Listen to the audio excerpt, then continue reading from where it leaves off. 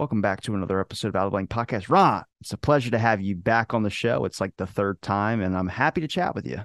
Yeah, good to see you. Yeah. I don't think I've ever asked you this, but there's obviously a lot of stuff that comes up in the whole 60s and 70s and from the counterculture movements, just everything that's going on. Even, I mean, you could add the 50s in there as well, too, from censorship and film to so much that's going on.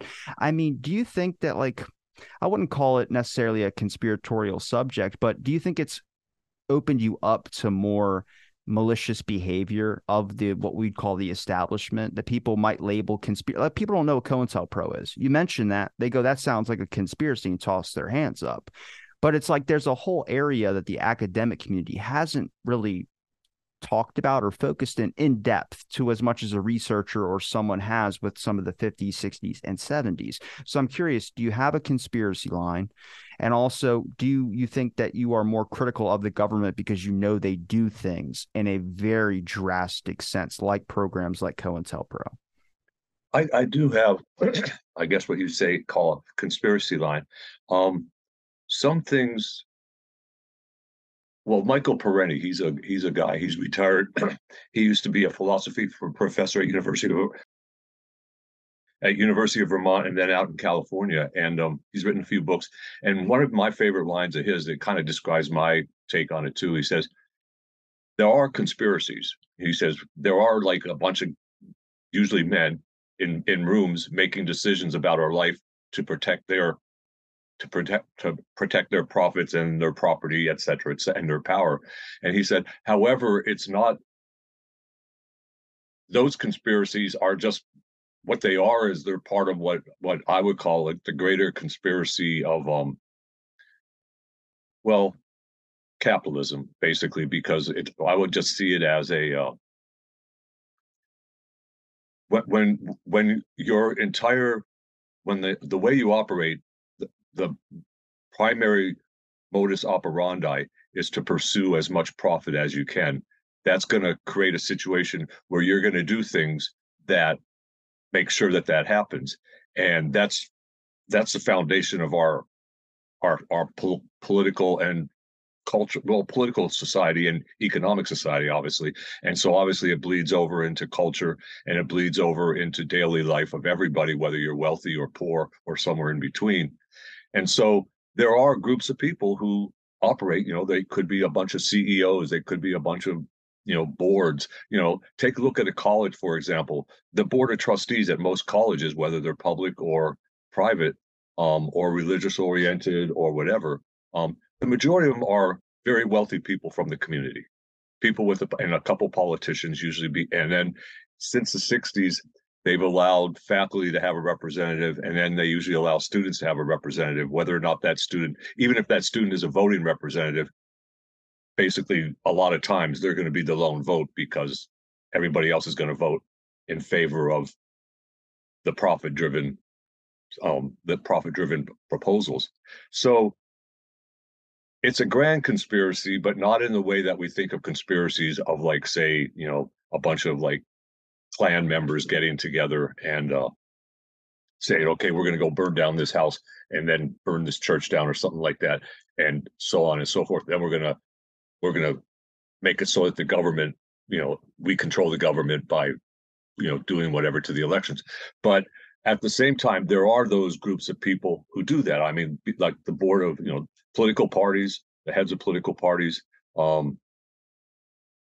very wealthy people who sit on a lot of boards, and they're not all bad conspiracies. But I mean, if you think of the regular, the term, what conspiracy means, it's a group of people getting together to further their ends, and that can be positive, that can be negative, and of course that's perspective. In my opinion, negative would be people trying to, the kind of conspiracies that we exist in today, whether it's Donald Trump and his people, the Democratic leadership and their people, or the heads of the war industry, the various defense corporations, when they get together and say, okay, we're going to go to Congress and we're going to tell them we need this. Congress is going to go along with that. So yeah, I don't know if that's a really clear answer, but It's a good there answer, are. is what it was, because my explanation for like what I would call a deep state, and people go, "Oh, you think a bunch of people in cloaks?" I'm like, look, there might be some of that. Our government's just weird.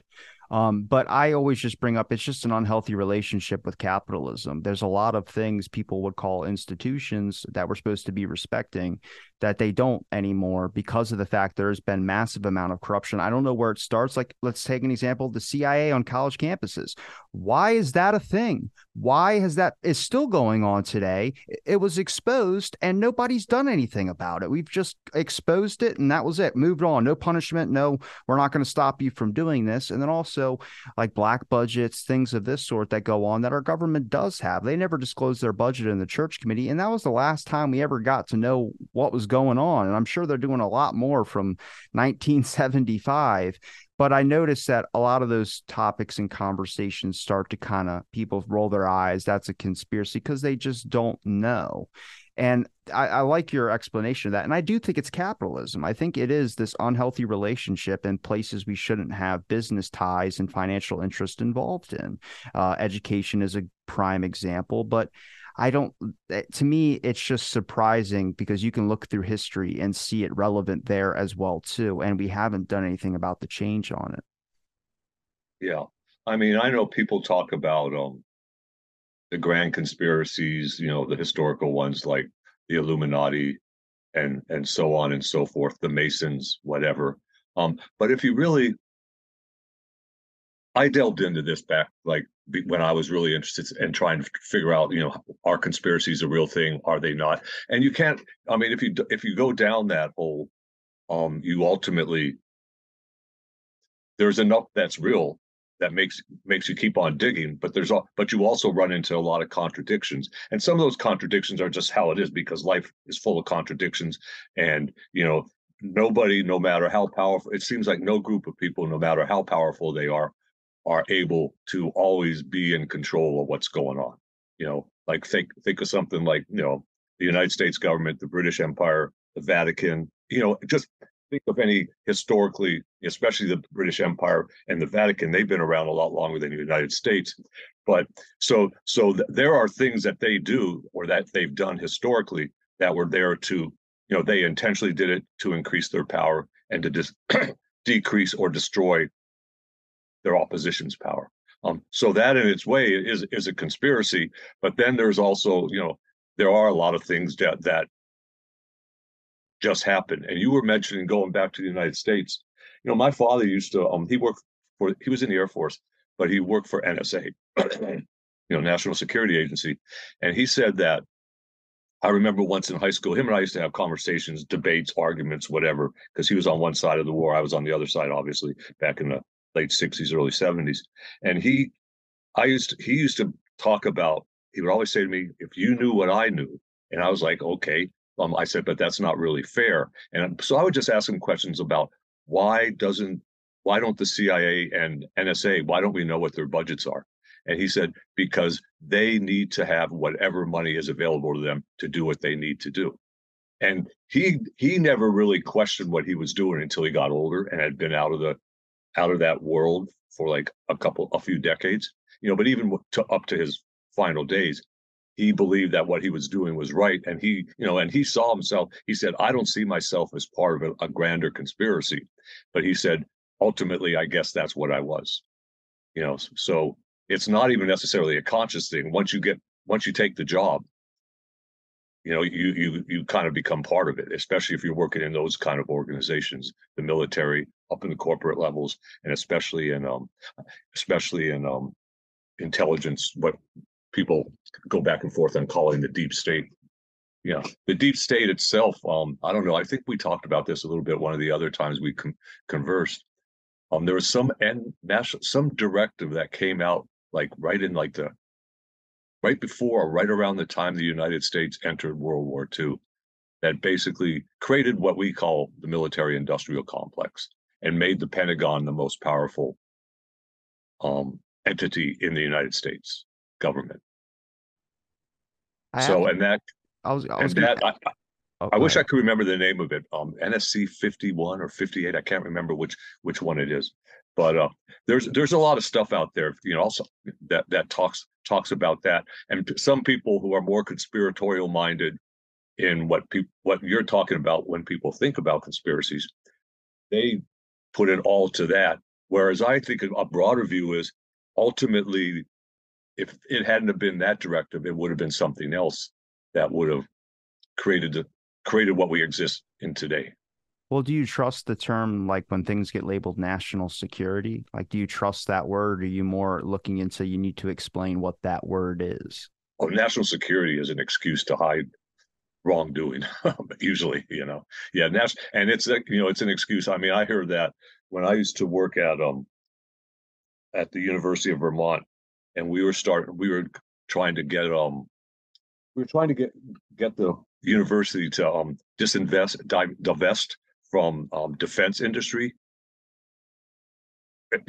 portfolios in their endowment portfolio, and we would start to get too close, and then about investigating what exactly they were doing on campus, what Lockheed Martin was doing on campus, what Boeing or whatever, what General Dynamics. And once we got to a certain point, all of a sudden we were told that's a national security issue. You can't go any further, And basically that meant they were doing something that they probably didn't want anybody to know about, because it was probably, if not illegal, certainly immoral.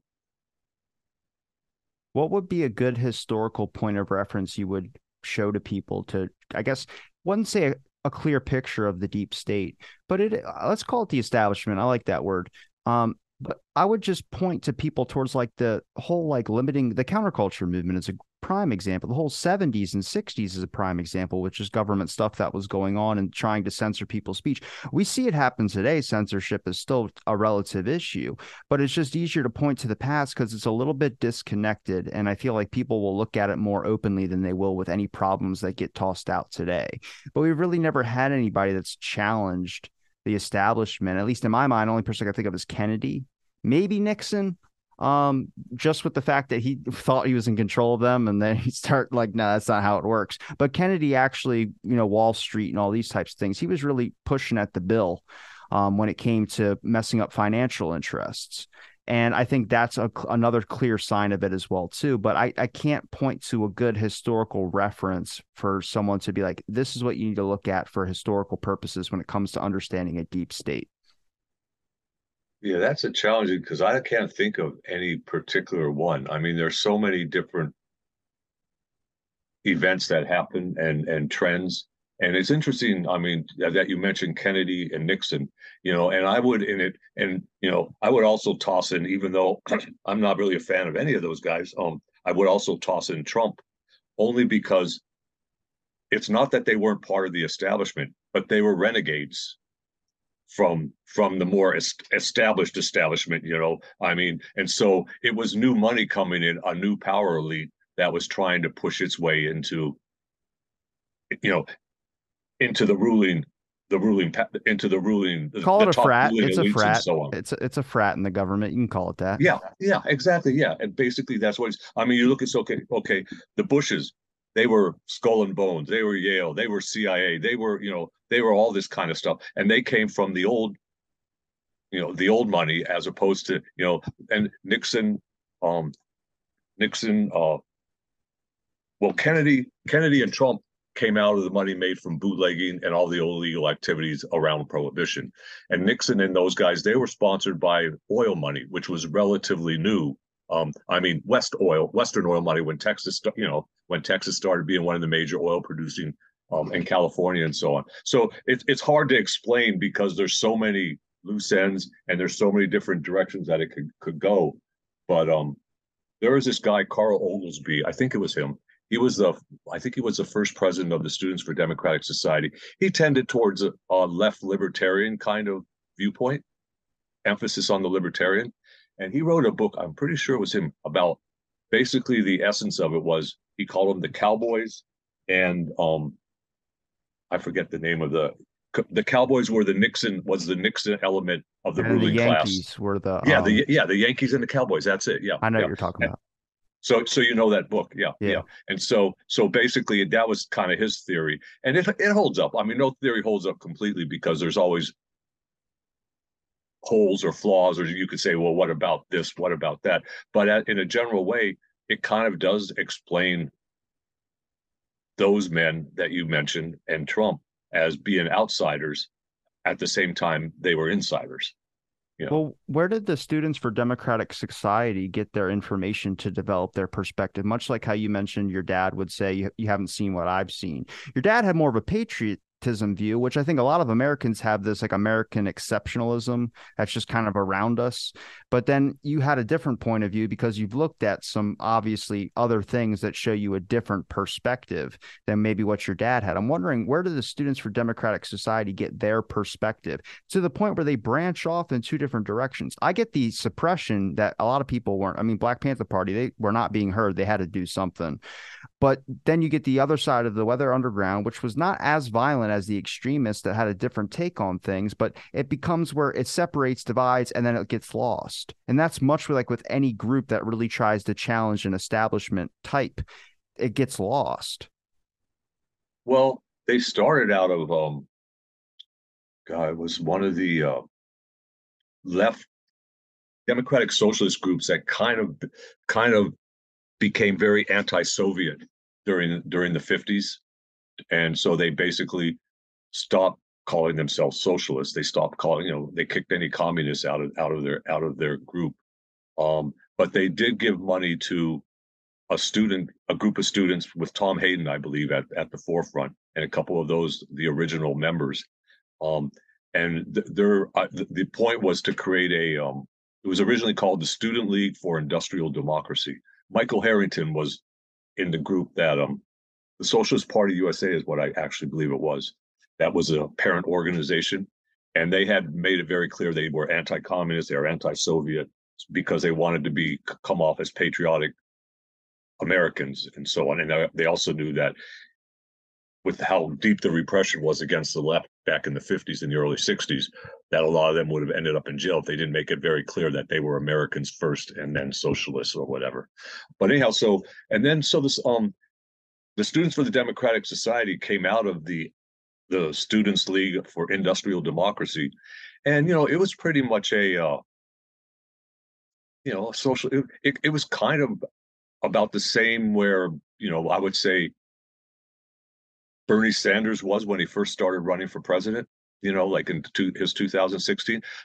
Patriotic. They believed that America had the potential. The United States had the potential to be the country that they were told it was. And I think and so first they started off doing student work and doing a lot of work with with various groups, civil rights work, freedom riders, that kind of stuff. And then going in around 65, 66, they started focusing more on the war in Vietnam as it became big after Kennedy was killed. And then in the first year of Johnson's presidency, when the war, they started sending more and more troops over there, and it became bigger and bigger, and people were starting to see some of their friends getting drafted and being sent over there as opposed to getting drafted and not having to worry about it. So, and I think when they started focusing on the war, and then they also started focusing on inner city work, doing a lot of work that now is kind of done by community organizations, NGOs, even some government groups, stuff like what Head Start does now, stuff like food banks, trying to get rent control in, all just basic kind of stuff for people living in working class and poor neighborhoods so that they could survive. Assisted living. Yeah, kind of like mutual aid kind of stuff, so on. Yeah. But then as the war got bigger and bigger and was taking more and more people and became more and more of an issue, and the images were coming back and the GIs were coming back talking about the stuff that they had done and how murderous and what was really going on over there, and that a lot of the Vietnamese didn't want Americans there. They just wanted to be Vietnamese, and so on, and all that kind of stuff that happened. So by 1968, the war was their main focus, and they were also by then they probably had close to 100,000 members across the United States.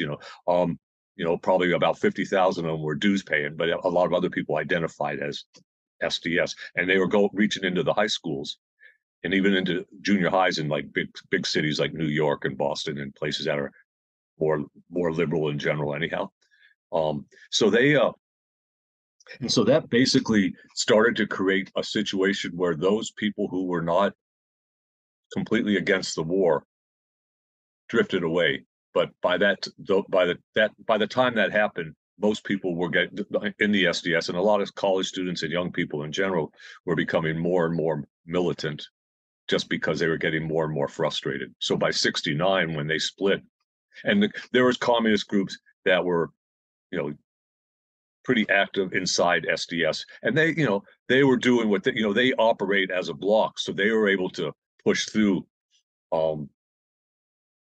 elements and proposals through and get the national organization endorsement, primarily because they voted as a block instead of as different individuals. And I mean, that's just kind of how that works. Unions do the same thing. Caucuses and unions do the same thing. They do it in Congress. You have the right-wing guys over there, the Freedom Caucus. They block stuff so that they can get at least some of what they wanted. So it's basically typical politics inside a relatively closed organization. But basically it was just the frustration over the war that drove so many people to the extreme ends. Just because I'm a generation disconnected from the Vietnam War, I mean, we learn about it, but would you say that was like the first time people ever really came in contact with what the actual communism is and realized it wasn't like the one that was painted over here as like everyone that is a communist? Like, you can get labeled a communist over here back then. And a lot of those people I really debate on if they were actually communists or not, or just what they were trying to label as extremist or something of that sort. But it seems like when people came back from the Vietnam War, there was a lot of dissent amongst going over there. There was a lot of people that either had it before or shared their opinion afterwards. And then you were labeled a communist for having that dissent when really you just came in contact with the actual version of it. Yeah, I think you're absolutely right. I think it was the first time. I mean, there was maybe another comparable time, but this was before there was actually a Communist Party in the United States. Was during World War One, when the Wobblies, when the Wobblies were big and doing a lot of, and the industrial workers of the world, and they were leading those giant strikes and the free speech things. And then when the Russian Revolution happened, that made a lot of people, a lot of regular working people were attracted to that because because the disparity in power and in money and everything was so great, kind of like what it is today, the inequality, because that was the time of the robber barons. And now today we have a new time of the robber barons, where we have a lot of people who are incredibly poor and relatively few people who are very, very, very, very wealthy. But I think what you're saying is actually when communism was a thing. And then, I grew up always hearing about how terrible the communists were. And so people who are just a few years older than me, who were in high school, say when I was in junior high, or who, it was continuous. It was throughout school. It was, it was on the TV. It was in the movies. I mean, everywhere you went, it was communism bad, communism bad, communism bad. And then when people started reading about it and actually kind of realizing or experiencing it when they went over to Vietnam and started talking to, seeing what was going on, if they didn't think it was okay, they at least wondered, well, why do we care? That's their business, and our business is different. I mean, I don't think the United States would ever become socialist, just because I think it's such a capitalist country that the best that we can hope for is for the country to at least try to, like it did for a little while, beginning with Roosevelt, and all the way up until probably mid 70s, but definitely by the 80s it was over. They at least there was an attempt to bring everybody up, so at least they had a job, had a place to live, could get whatever education they wanted to get at a reasonable cost and all that kind of stuff. So because I think that's as best as we can do. But a lot of the stuff that was say, once again, I'll bring him up. A lot of the stuff was in the Bernie Sanders campaign. Just kind of like making things a little more fair and making it so that the wealthy people can't continue to completely destroy the rest of the planet in the search of their profits, etc.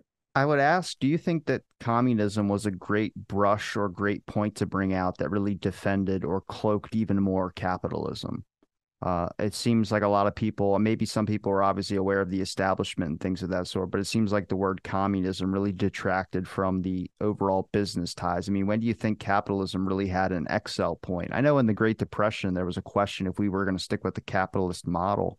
just because it seemed like it failed and it didn't work. We might have to try a new method. And then we ended up sticking with capitalism. And now there is no middle class, but it's excelled to a point where it's very clear now. I'm just curious if there was a time period where you can notice that there was just this massive overall infestation of capitalism. And also, do you think communism was a great scapegoat for capitalism to keep growing and spreading? Because obviously we notice it's pretty deeply connected now.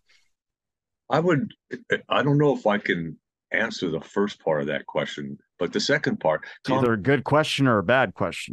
yeah, communism certainly was a scapegoat, and I think it continues to be. I mean, you see the right wing, bringing it up all the time, like Trump, saying we're going to chase. If I get elected, I'm going to chase all the leftist vermin out of the country. All blah blah blah, all that kind of stuff.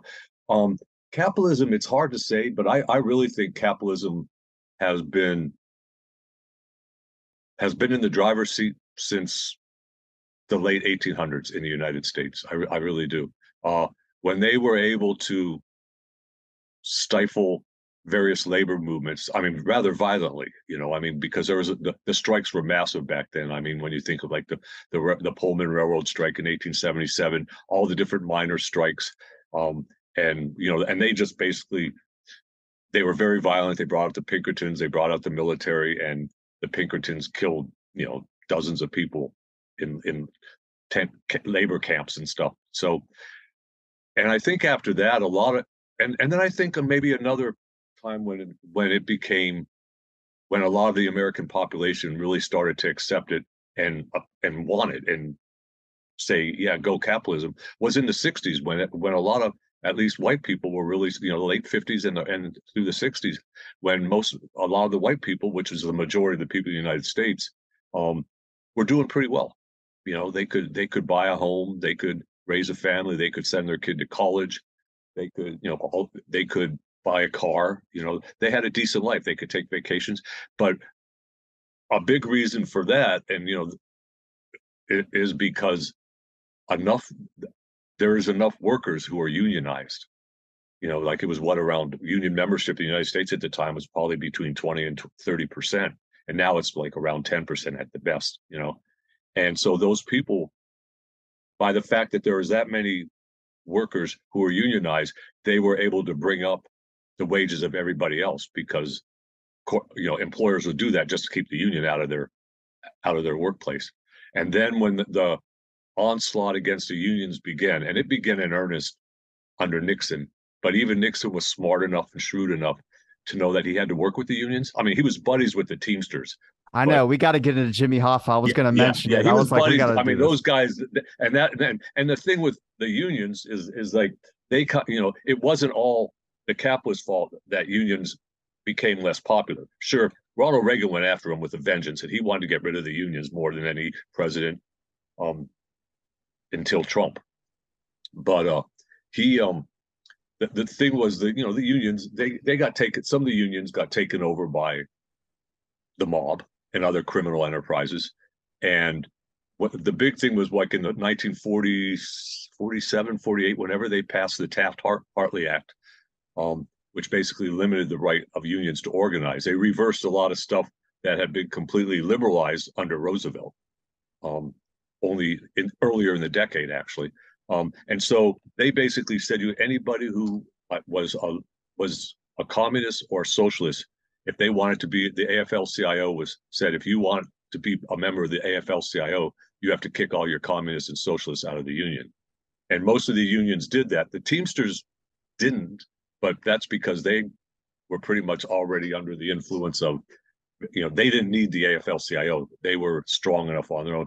The main union, the biggest union that did it, that didn't go along with that and refused to kick out their leftists, was the Union of Electrical and Radio Workers. Now it's called UE. And they still exist, but they probably have a couple 100,000, 300,000 members. But they've always rejected, they've always refused to go along with the AFL-CIO. Basically, when you join an AFL-CIO member union, you have to promise to respect and defend the Constitution, and you also have to say that you will do political work, but it will only be through the mainstream parties.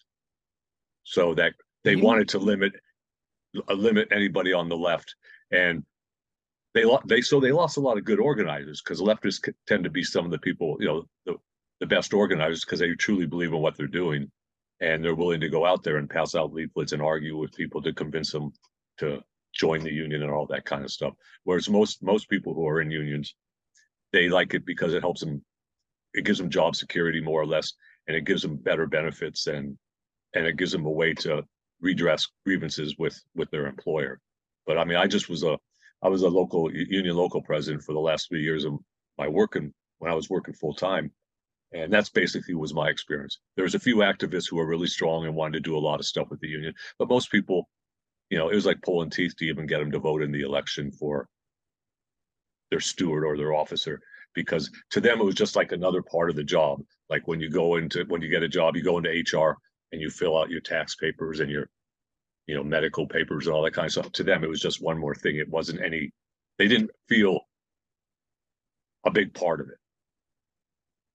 And I think a lot of that disinterest happened because the unions kind of the union leadership gave the unions a bad name.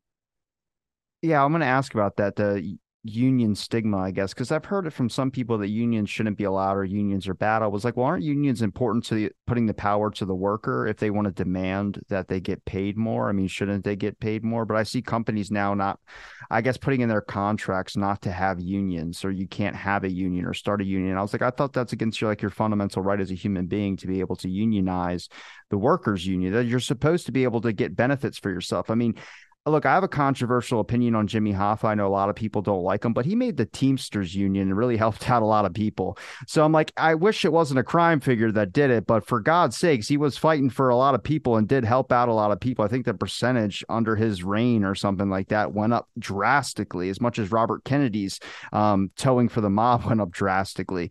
But there was, for me, it's like if we can get past the mob stuff, obviously I'm not defending him as a person, but he did a lot of good things for those truckers. And I was like, to me, that was really, really important because you got to think about the people that get left to the side, and then capitalism or corporations get all the money and all that. And these people don't get treated properly. Maybe I'm mistaken on the unions then. No, I think you're right. I mean, unions are like anything else, they're a bundle of contradictions. And you can have a great union leader and great who's really strong and gets stuff for his people for the people in their union and so on. But that doesn't, they can still be a crook. And that's because there's so much money there. It's kind of, Human nature. yeah, and some people just can't help themselves, especially when that's kind of like how people get ahead in this, ultimately that's how people get ahead in this country is, the first year, like let's go back to the Kennedys. All that Kennedy money was made from illegal activities. Let's do it because the 60th is coming up. I'll post this at the 60th. Yeah. And the next generation, they are all just great. They're the Kennedys. They're Catholics. They prove that Catholics can make it in the WASP, the WASP society, and and they're wealthy, and they're just rich people, and they made it and so on. But nobody talks about, oh yeah, they made it because they were bootleggers and gunslingers and whatever. Just like Trump's money came from his father being a crook, basically, pimping and running dope or whatever, And so it's all like, the Rockefellers' money came from like stealing gold mines in Indonesia and all that. Yeah. So it's all funny because, capitalism is just better organized crime than what we consider crime. It's organized crime that becomes legal. Regarding the union, I think it should be easier for people to join unions. And those contracts that you're talking about, I don't know. They used to be illegal. They're called yellow dog contracts. And I don't know I forget where the terminology, the phrase comes from, but they used to be illegal in a lot of states because it basically went against the First Amendment, the right to peacefully assembly to address your grievances, right?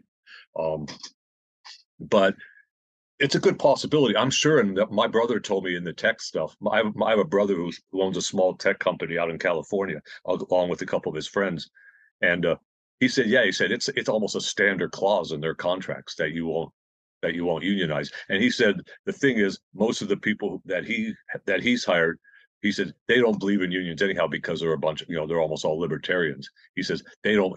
He says a lot of his people, they don't even like people, so why would they want to have to work to, you know what I mean, like join a union and then actually have to communicate with other people except through their computer and so on. He says they're great coders, but he says they need a little work on socialization and stuff.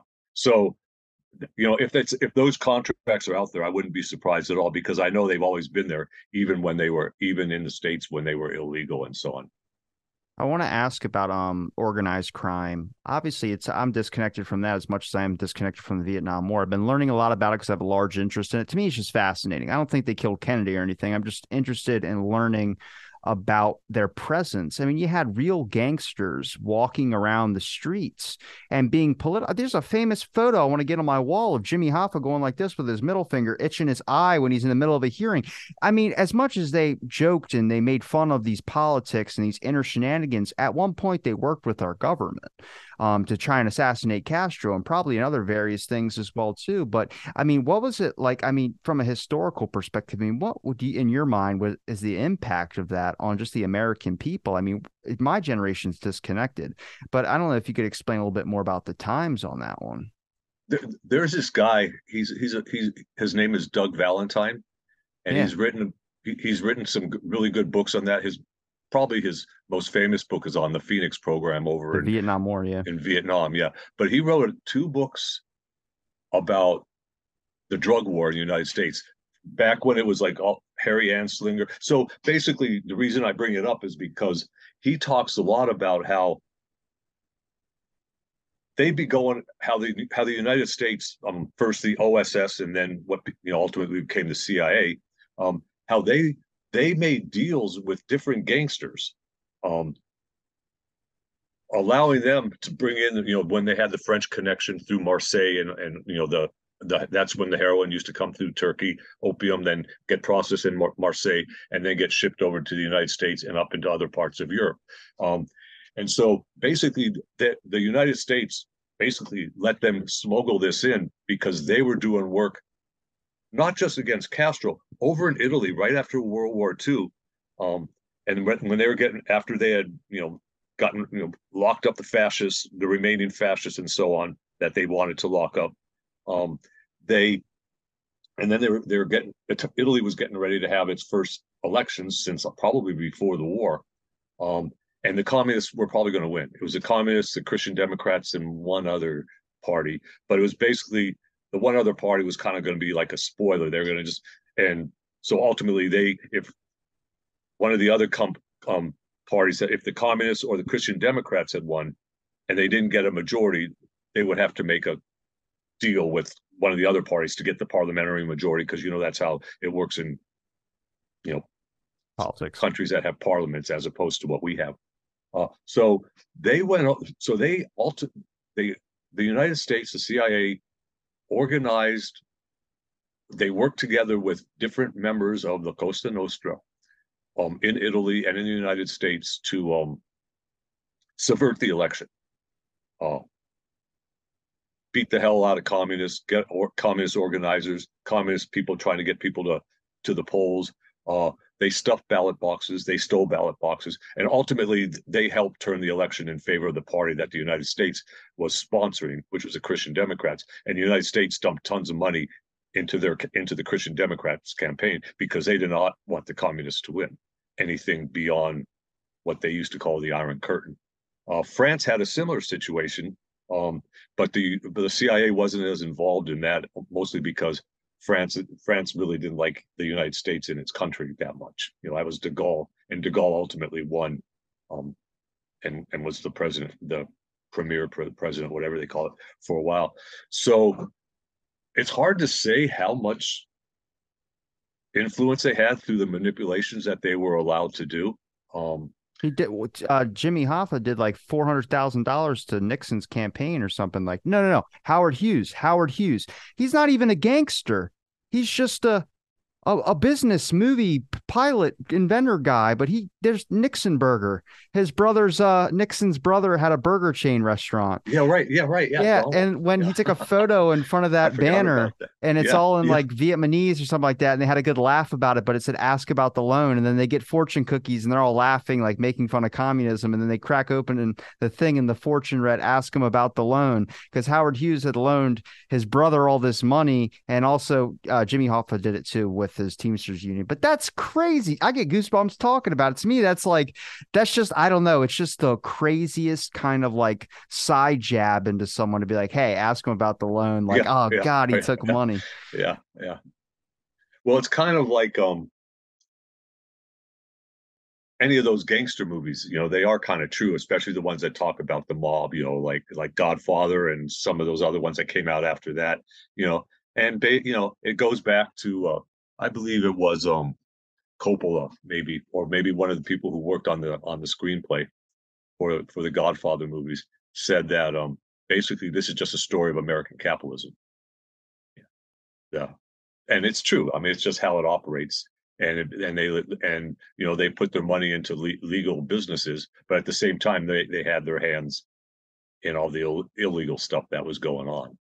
So Do you think the government used the mob only because it gave them plausible deniability of some of the actions that were going on? I'm sure that was a big part of it. I think another part of it too was because they also knew that they had the yeah, it was definitely a lot of the plausible deniability, but they also knew that they had the skill to plan those operations and carry them out. And people might not even find out about them, if ever, at least for several years, which is what happened. Nobody found out about those for years, and there's still stuff that occasionally gets uncovered if you want to start looking for it. I mean, what would you say would be things like how the mob was just these active crime figures were just walking around the streets basically and everyone knew who they were? But was there another period where there was like this kind of, we think back on it now where it's kind of shocking to see? I mean, obviously government operations get exposed, but we don't, I mean, was there anything later in the 70s or anything like that? Even the 80s? I don't even hear much about the 80s. I guess it just must have been a disco rave or something like that. But That's a good question. I mean, like as a lot of the originally Italian crime figures um, got taken down or retired or whatever. And if you think about how, since the main thing any organized crime has been involved in, it seems, since the late '60s has involved drugs, illegal drugs.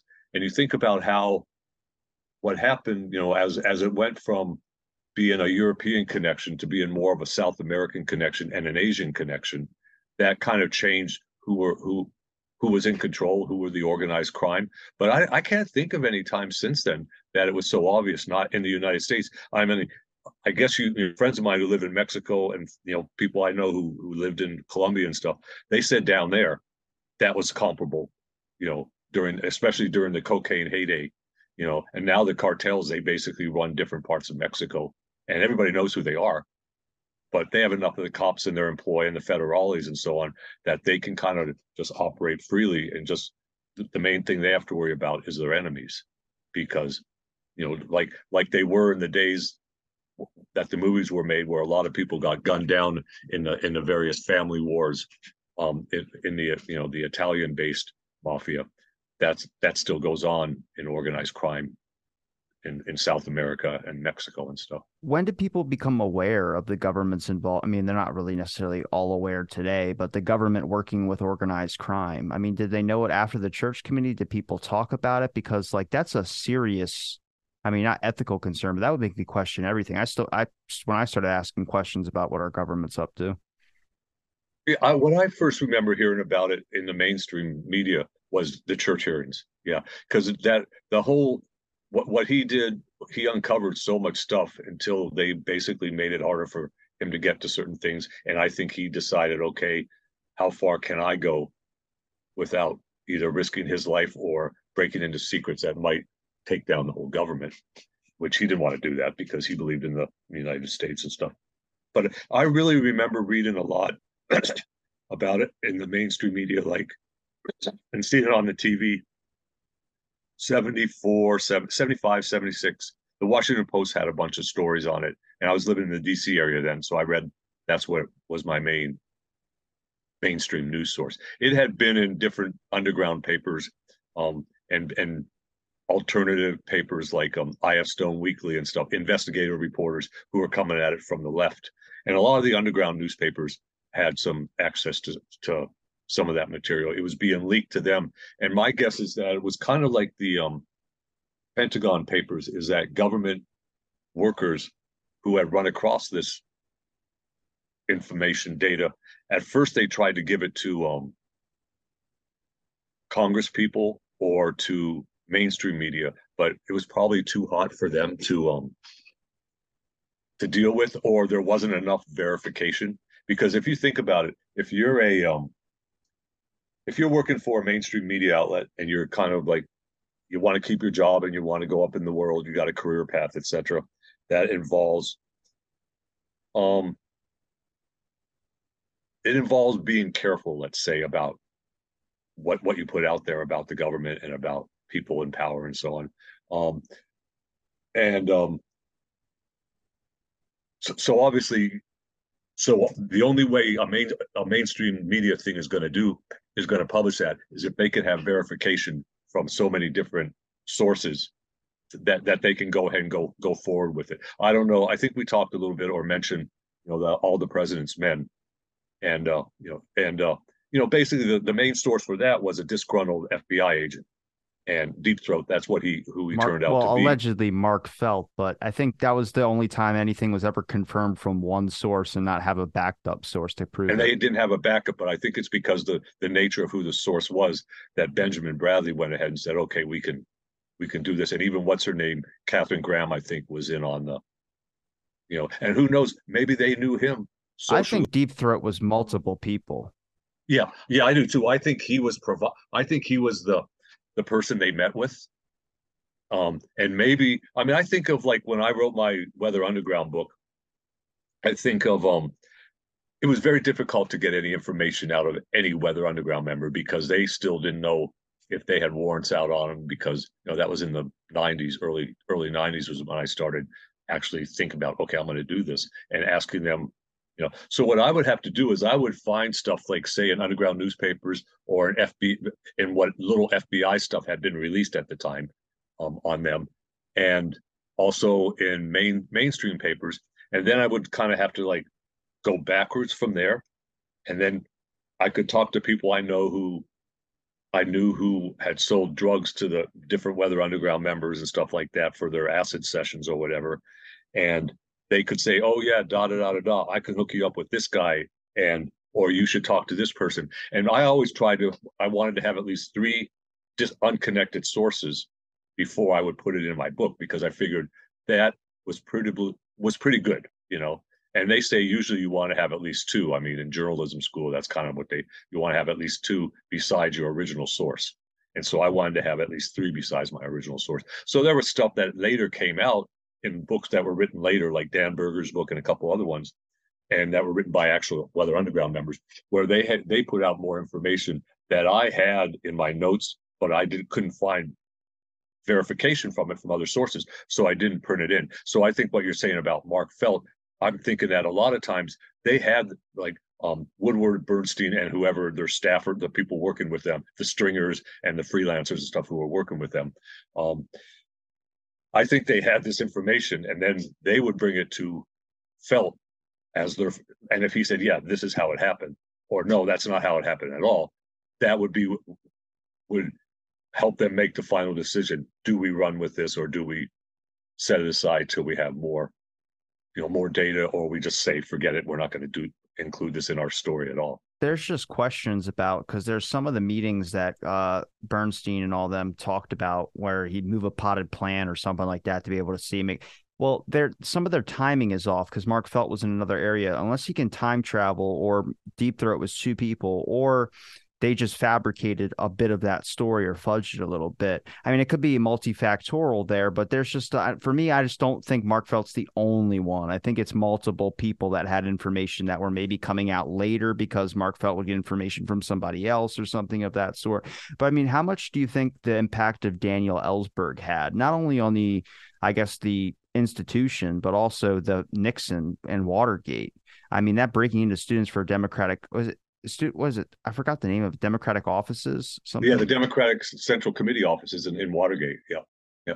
I think when immediately Daniel Ellsberg freaked out a lot of people when he released when the Pentagon Papers began to be published, and I mean, I remember my father being like, I remember him like telling me because he asked me what I thought. I said, I'm glad the information's out there, and he said, well, he said, there's a reason we have secrets. And I said, well, it seems to me the reason there's secrets is because you want to hide the facts from the American people, and they're the ones who should know. And so we had our little ongoing conversation. It was comparable to the one we had when Chelsea Manning, when they were still Bradley, and they released that WikiLeaks. The WikiLeaks with the helicopter gunman shooting down the journalist in the main one of the main squares in Baghdad. But anyhow, the government was freaking out. My father told me like later. He said, "Yeah," he said, "in our office, he said we got directives from the main office in NSA, which were handed down from the White House that we needed to. They had to go through a brand new protocol. He said, we added at least 2 more levels of security to every single document that we had, whether they were classified top secret or not classified at all. So he said gave us more work, but it was all about enhancing the security. And he said we had to go through there was more vetting of civilians, especially that they worked with. But he said also with GIs and, people who weren't career officers, people who were in there, who had joined the Air Force because they didn't want to get drafted to go to Vietnam. So they signed up for 4 years in the Air Force, and they had certain skills like, they could write, they could type or whatever, because they were college graduates or whatever. And so they would end up working, they would send them to Germany or to Italy, wherever they were sent for one of their stations. And they would work with them. And he said, but we had to vet them even more.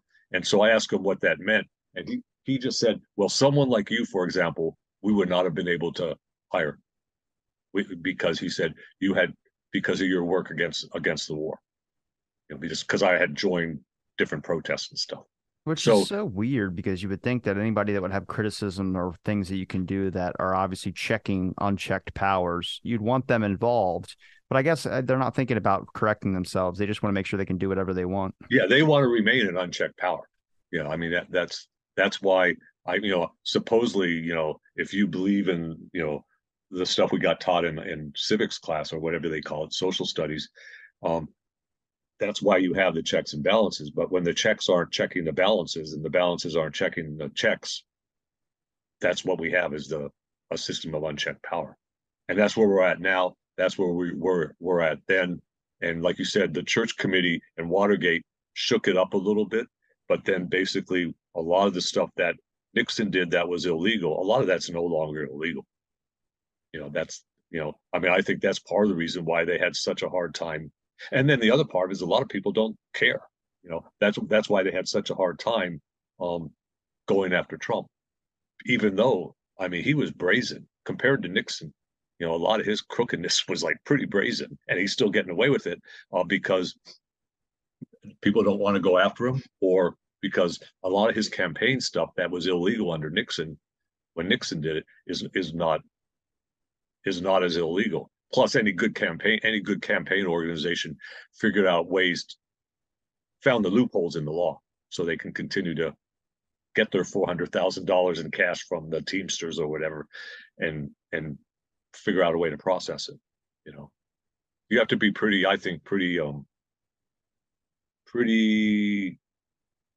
stupid to get caught for campaign stuff, kind of like that Santos guy. He was just like too obvious, kind of like it looks like Eric Adams in New York City, might get caught just because he was too obvious about what he was spending his money, the campaign money on. I get, Because yeah, there's obviously ways you can set it up where you can spend the money however you want, but you have to make sure it can't be traced back to the source or whatever. even with Nixon, the amount that you had to look at like all these different things he was funneling money into, and like you had to when you're tracing it, it's not like simple stuff. It's not like he was like, "Hey, here's $400,000 in cash right up front to in broad daylight." They were done through like offshore and like all, like weird meetings and from other people as advisors, specific advisor that had to be in the room that everyone knew that was Nixon's guy. So that means you technically have Nixon at your table. Like there's stuff like that where I go, that means that somebody all out exposed your garbage. And that means you were attacked. I mean, I'm not saying, like I said, not Nixon's not defending him at all, but Right. I Oh yeah, really, sure, sure. I Yeah, just go yeah, sure. question when like they're like, oh, this scandal just broke. I was like, whenever it's someone that you guys support, your scandal never breaks. There's never a scandal on the guy that toes the company line, but there's always someone that shakes up the system. My issue is that I don't want it to be something where we forget around us the events that are so significant. If you look at that whole 70s era, it's Watergate, but it's Nixon. I'm like, guys, he's not the only one doing bad. I hope we don't look back and go, Trump was 2020. I hope we don't look back at that. I go, well, there were some serious concerns, like when it came to either documentation that was released or other things that we're doing in other countries, getting out of Afghanistan. I mean, there's a lot of stuff that I do not want to be meshed into where that's the only thing that we're teaching culturally, because that doesn't look good on us as humans when it just comes to we got to move forward and check some of these things that have not been checked. Yeah, you hit a good point there.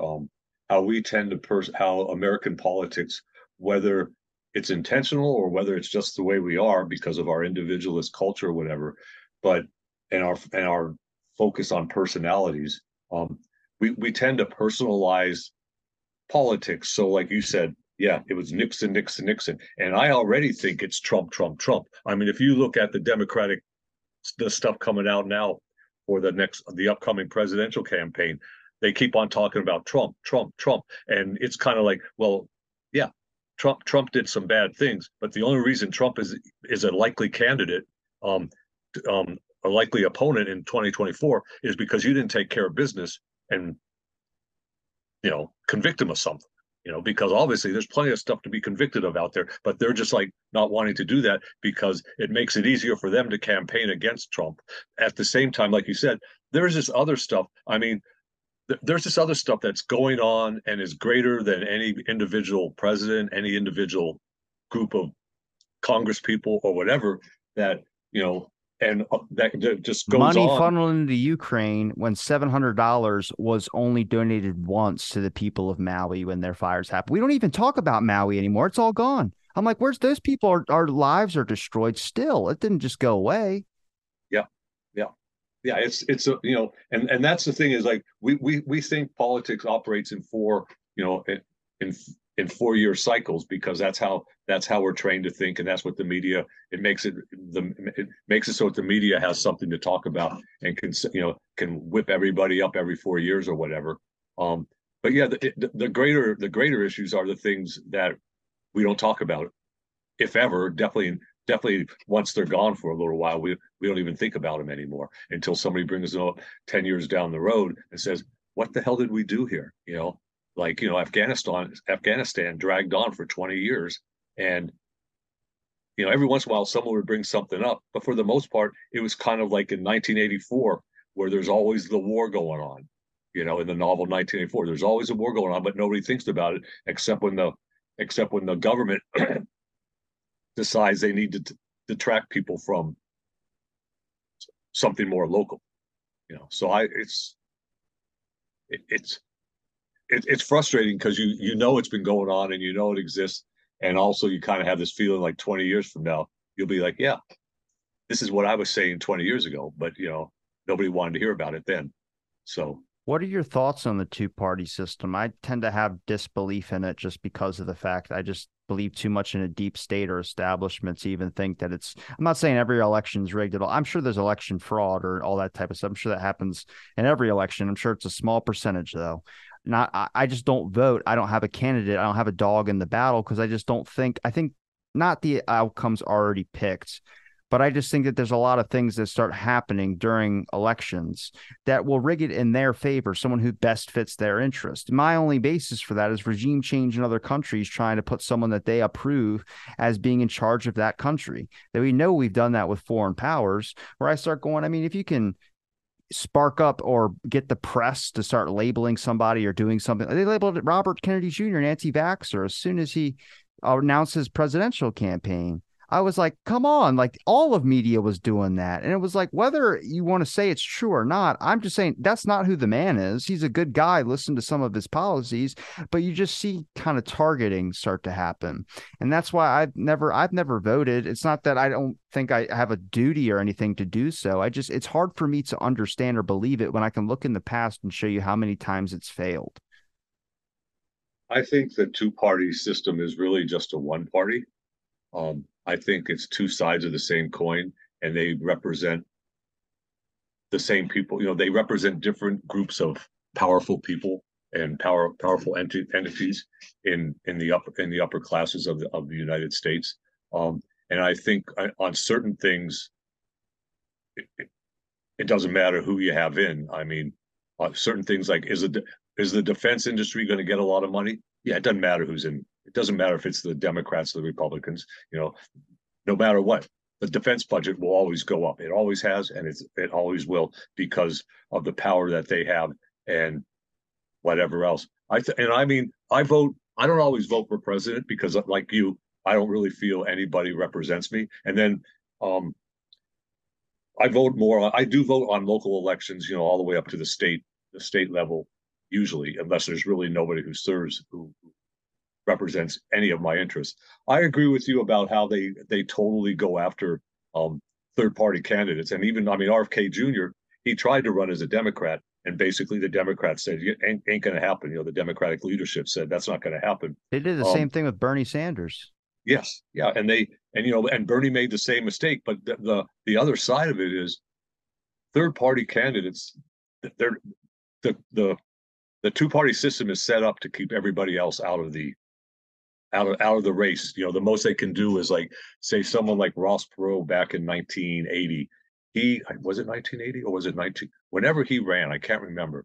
He took away enough of the. It must have been 1992 or 88. He took away enough of the votes so that God, I wish I could remember who that so that the Republican was able to. Was it the Republican was able to win or the Democrat? I can't remember. My history's going wrong, you know. But basically, that's all they can ever do is be a spoiler. For example, one I know for sure, 1968, George Wallace ran as an American Independent Party, and he was very far right. He was kind of like what Donald Trump is now, and it was ultimately it was Nixon for the Republicans and Humphrey for the Democrats, and he took away George Wallace took away enough votes, I believe, from the Democrats. He took away like the Dixiecrat vote from the Democrats, you know, because he was racist, and you know Hubert Humphrey was not racist. Hubert Humphrey was a civil rights guy, and so they took away enough, but they took away more votes from the Democrats, which allowed Nixon to squeeze by and win. And that's all a third party candidate has ever done in the 20th century or in the 21st century. You know, they some people still blame Ralph Nader for W winning back, what was it, 2000? But that's kind of a silly argument when you think about how many, you know, how many votes were actually out there. So, and I think it goes back to what I kind of touched on earlier when I mentioned parliamentary systems, where, you know, under parliamentary systems, if a party or a candidate gets a certain threshold, meets a certain threshold of votes in the general election, they get representation in the legislature. Whereas here it's winner take all. So it's always going to be between. I mean, you have a couple independents in the like Bernie Sanders is an independent in the Senate, and there's a couple. I think there's one or two independents in the House, and the independents in the House lean more towards the Republicans, and Bernie Sanders is basically a Democrat. So if if we had proportional representation like they do in most European and a lot of Asian parliaments, I think it would completely change the way power is distributed. but I believe also that when they created the Constitution, that was the compromise that the radicals, however many there were actually in the Constitutional Convention, that was the compromise they made with the plantation owners and the Southerners to keep them in the Union, because the Southerners wanted to make sure that they were going to be able to have minority power, the plantation owners, and they did until the Civil War, through the various, like giving slaves 3/5 of a vote and all that kind of stuff, and then creating the Senate, two senators, no matter how big, how populated the state was, and so on. I always think it's interesting. Vermont has two senators. There's not even 1 million people here, and California, there's like how many millions of 20 people, million. and they have like 20 million. Yeah, and they have two senators. So that's not exactly. That's kind of basically representation with unequal representation completely. But that's how, and then the Electoral College is set up essentially the same way, which is why it makes sure that those in power, whether they're Democrats or Republicans, that group stays at the top. That's why I say I really just see it as a one party. I agree with you. Really I agree with you. I think we're in the same boat on that one. I know we didn't have a structure to this conversation, but I do appreciate it anyway, because I think we covered a lot of good topics. We're kind of rambling all over here. I love it, dude. So what my show's about, conversation. But no, I wanted to ask you one last question, which is, I mean, from your perspective, in your opinion, do you think things obviously will change when it comes to looking at capitalism a little bit deeper? I mean, what would you recommend the best thing for people my generation and others to do? Dive into history or try and sort out reality for themselves? Well, everybody has their own approach. For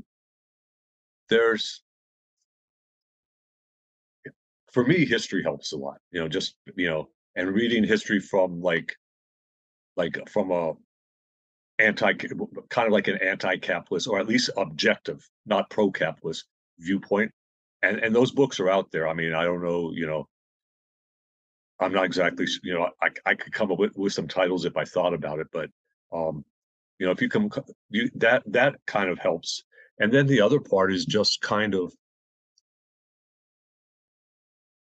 if people can kind of understand that the driving force behind pretty much everything done in the United States, and I would say nowadays in the world, but especially in the United States, because the United States is still the most dominant country, politically, militarily, and I think it's still economically the most dominant country. But China is pretty close, and basically they're all capitalist. There are no non-capitalist countries in the world anymore. There's some that are less capitalist or have a different version of capitalism than what the United States has, because basically they have more brakes on what the billionaires can do.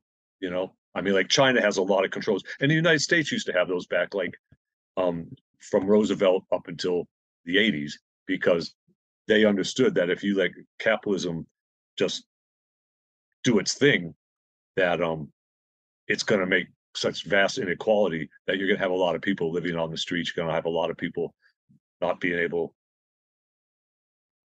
to take care of their children properly, and so on. And they know, and also, bottom line is, you're not going to have enough people who can buy the stuff you're trying to sell, which is what keeps capitalism going. And that's one thing, like, if you look at the difference between in the 20th century and the 21st century, you look at what the Democratic Party does when they're in power and what the Republican Party does when they're in power.